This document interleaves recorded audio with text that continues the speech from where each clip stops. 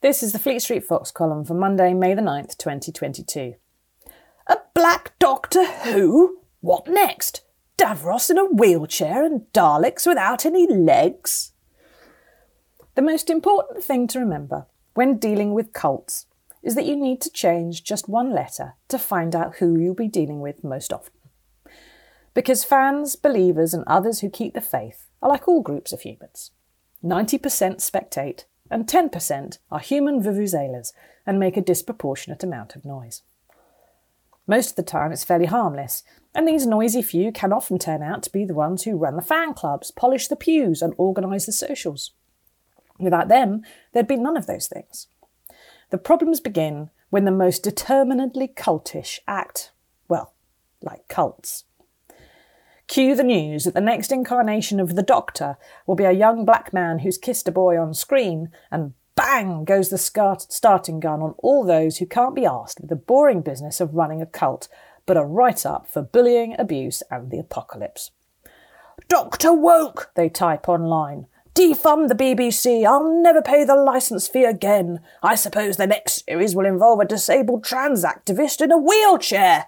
End times." They'll never stop to wonder if Davros ever had a gender reveal, or whether Daleks would qualify for a blue badge off the local council. And heaven knows what they'll do when they realise that omnisexual time-travelling aliens with two hearts generally aren't straight white men.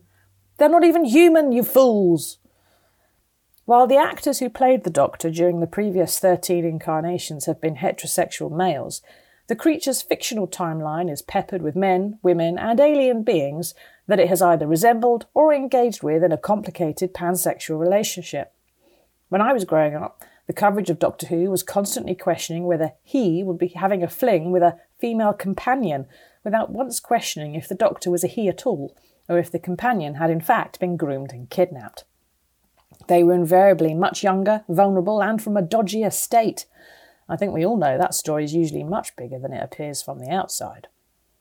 There were doctors who were camp, who were tall or short, chubby or thin, northern or southern. No one seemed to wonder why, on a planet of several billion people, about 90% of whom have darker skin tones, the alien tried to blend in by being white. Silly alien. Come to that, no one questioned why you spent quite so much time in Britain. You have all of time and space laid out at your feet, alien who looks just like Christopher Ecclestone. There's the missing link, the Big Bang, Gondwana Land, the end of the dinosaurs. Why the hell do you keep going back to mid-noughties Cardiff? It wasn't questioned because the answer was obvious. The regeneration of the franchise was based in Wales, to level up the regions long before Boris thought of it. The money was made available because it was filmed there. Auntie could hardly pay the High Council of Gallifrey to film in their town hall, could she? And that's where the cultishness collapses. Because if one aspect of this outlandish yarn is a pragmatic production requirement, then the faithful must likewise accept other changes for the same reasons. Sorry, cult, but spoilers will follow. The Doctor regenerated, not because his mortal body was beyond repair, but because the actor's contract came to an end. One or two had opinions or personal lives that made them unemployable. The TARDIS's chameleon circuit isn't really broken. It's a 1960s police box because the BBC had no money for anything more extravagant. And the Doctor was, over the years, flirting with his companions, talking Mancunian or a female, not to tick a box, but because otherwise it would be boring. And a TV show with plots so obtuse that a degree in quantum physics is required to follow them can get boring very quickly indeed for the 90% of fans who aren't shouty prats.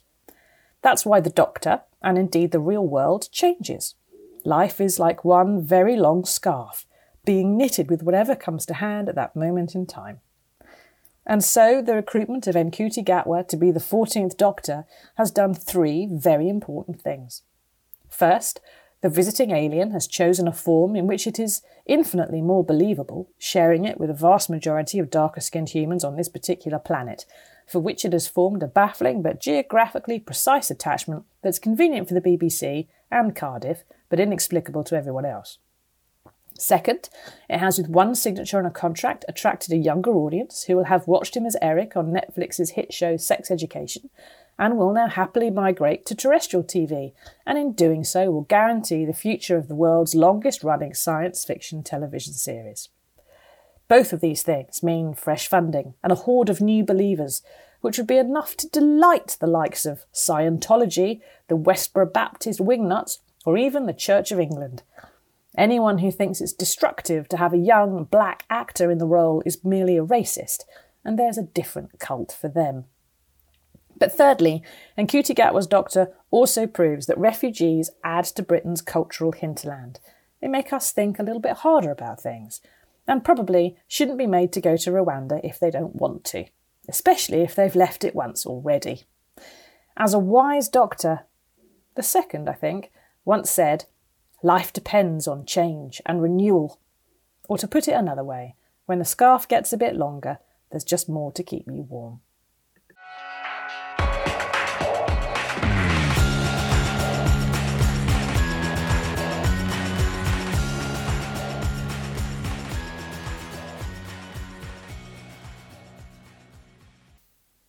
This is the Fleet Street Fox column for Friday, May the 13th, 2022. Boris Johnson nails his own coffin lid down by threatening to sack 91,000 civil servants. Nothing says regime change like a purge of people who do all the work. When the tanks are getting blown up, the war crimes are caught on camera, and the ragtag army of defenders turns out to be better trained and informed than the world's biggest army, Vladimir Putin puts his intelligence officials under house arrest, throws conscripts at Ukrainian guns, and sacks any surviving generals. And when his government is mired in scandal, drowning in crises, and tripped up daily by the silly string left over from a lot of the night befores, Boris Johnson vows to fire 91,000 civil servants without checking if he needs them. Had he Googled, "What does the civil service do?" the very first hit would have taken him to the Civil Service Jobs website, which states, "The civil service delivers public services and supports the government of the day to develop and implement its policies." Ah. The work civil servants do touches all aspects of life in the UK, from education and the environment to transport and defence. Cripes! Our work is everything from advising ministers on policy to delivering frontline services. You could be working as a vet, a customer service advisor, a weapons engineer, a marine biologist, or a web developer. Crivens and bugger, and we're going to need a bigger cat. In public, the government logic is that there are far too many civil servants. They were all recruited to do Brexit, and now that it's done, 91,000 can be got rid of. In private, the logic is more to do with the pressing political need for tax cuts, and to save a few billion by firing people who don't own a Peloton and earn an average wage of £28,100. And in reality, the actual number of civil servants working on Brexit was just over 16,000. More than 10,000 of them redeployed from other roles, according to evidence given to Parliament in 2019 by the head of the civil service.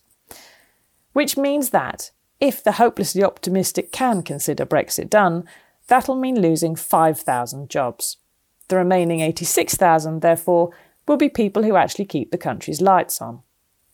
And as anyone who's ever been in a round of redundancies knows, it doesn't save any money. It just moves it to a different budget heading, so that payroll turns into consultancy, freelance and other, while tripling in value because now someone else takes a cut.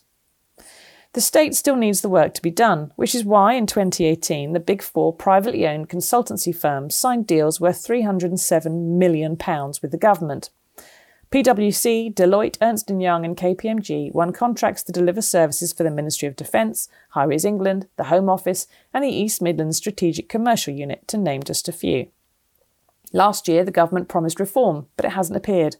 So every job considered surplus to requirements will instead probably be provided by a multinational corporation which will cream a profit out of public service, while the actual public servants are paid less and have fewer employment rights. The Big Four also donate millions of pounds in time and resources to political parties on all sides, working on election-winning policies and providing manpower. Another firm, Infosys, has won central and local government contracts worth millions in the past few years, and just happens to provide the immense personal wealth of Akshata Murthy, otherwise known as Rishi Sunak's wife. It's an odd idea to fire 20% of the civil service when ministers have spent the past year griping about how more of them need to be in the office, where they're more expensive and less productive. But then the Minister for Government Efficiency did decide to waste time, shoe leather, paper and ink to tour Whitehall and leave passive-aggressive little notes on desks rather than just send an email, so the government is at least being consistently oxymoronic. And of course, they've forgotten the most important thing of all. Those 91,000 jobs are all filled by people, with mortgages, rent, radiators, cars, children, caring responsibilities. If they don't work in the civil service, then they must find a job elsewhere.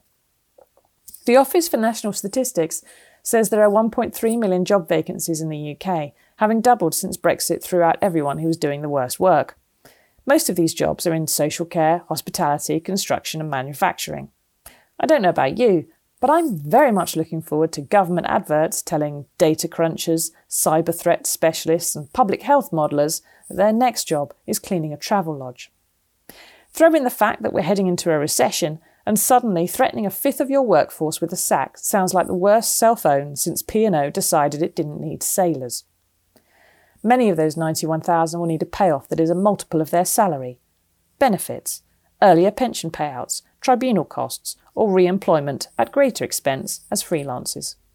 The Prime Minister says, "We've got to cut the cost of government to reduce the cost of living," but all it does is increase the cost of everything. And he could fire every last person in the civil service, shrink government and the state to the size of a second-class stamp, and it would have zero impact on the price of oil or food, beyond, perhaps, making them something that unemployed civil servants are prepared to kill for. Perhaps someone will tell him, eventually, that £28,000 a year civil servants working from home 3 days a week is the cheapest way to run a country. And perhaps they won't, for one fairly fundamental reason. Because all the facts mentioned in this article, from tanks to policies, tax cuts, statistics, the data on how many civil servants there are and job vacancies in the UK over time, were produced by civil servants. They're integral to not just the functioning of the state, but what we know about it. And I'll bet my last pound that at least one of the 100 Whitehall staff fined for COVID lockdown parties was a civil servant assured by a politician that it was within the rules, and coincidentally knows a lot about how the state is being run right now by Boris Johnson and his cabinet. Annoying them at this stage may be unwise. If a business owner had just threatened to fire 91,000 Brits, the Prime Minister would decry it as a national economic disaster. But when he's doing it to himself, unbidden and unnecessary, it's no different to nailing the lid shut on your own coffin.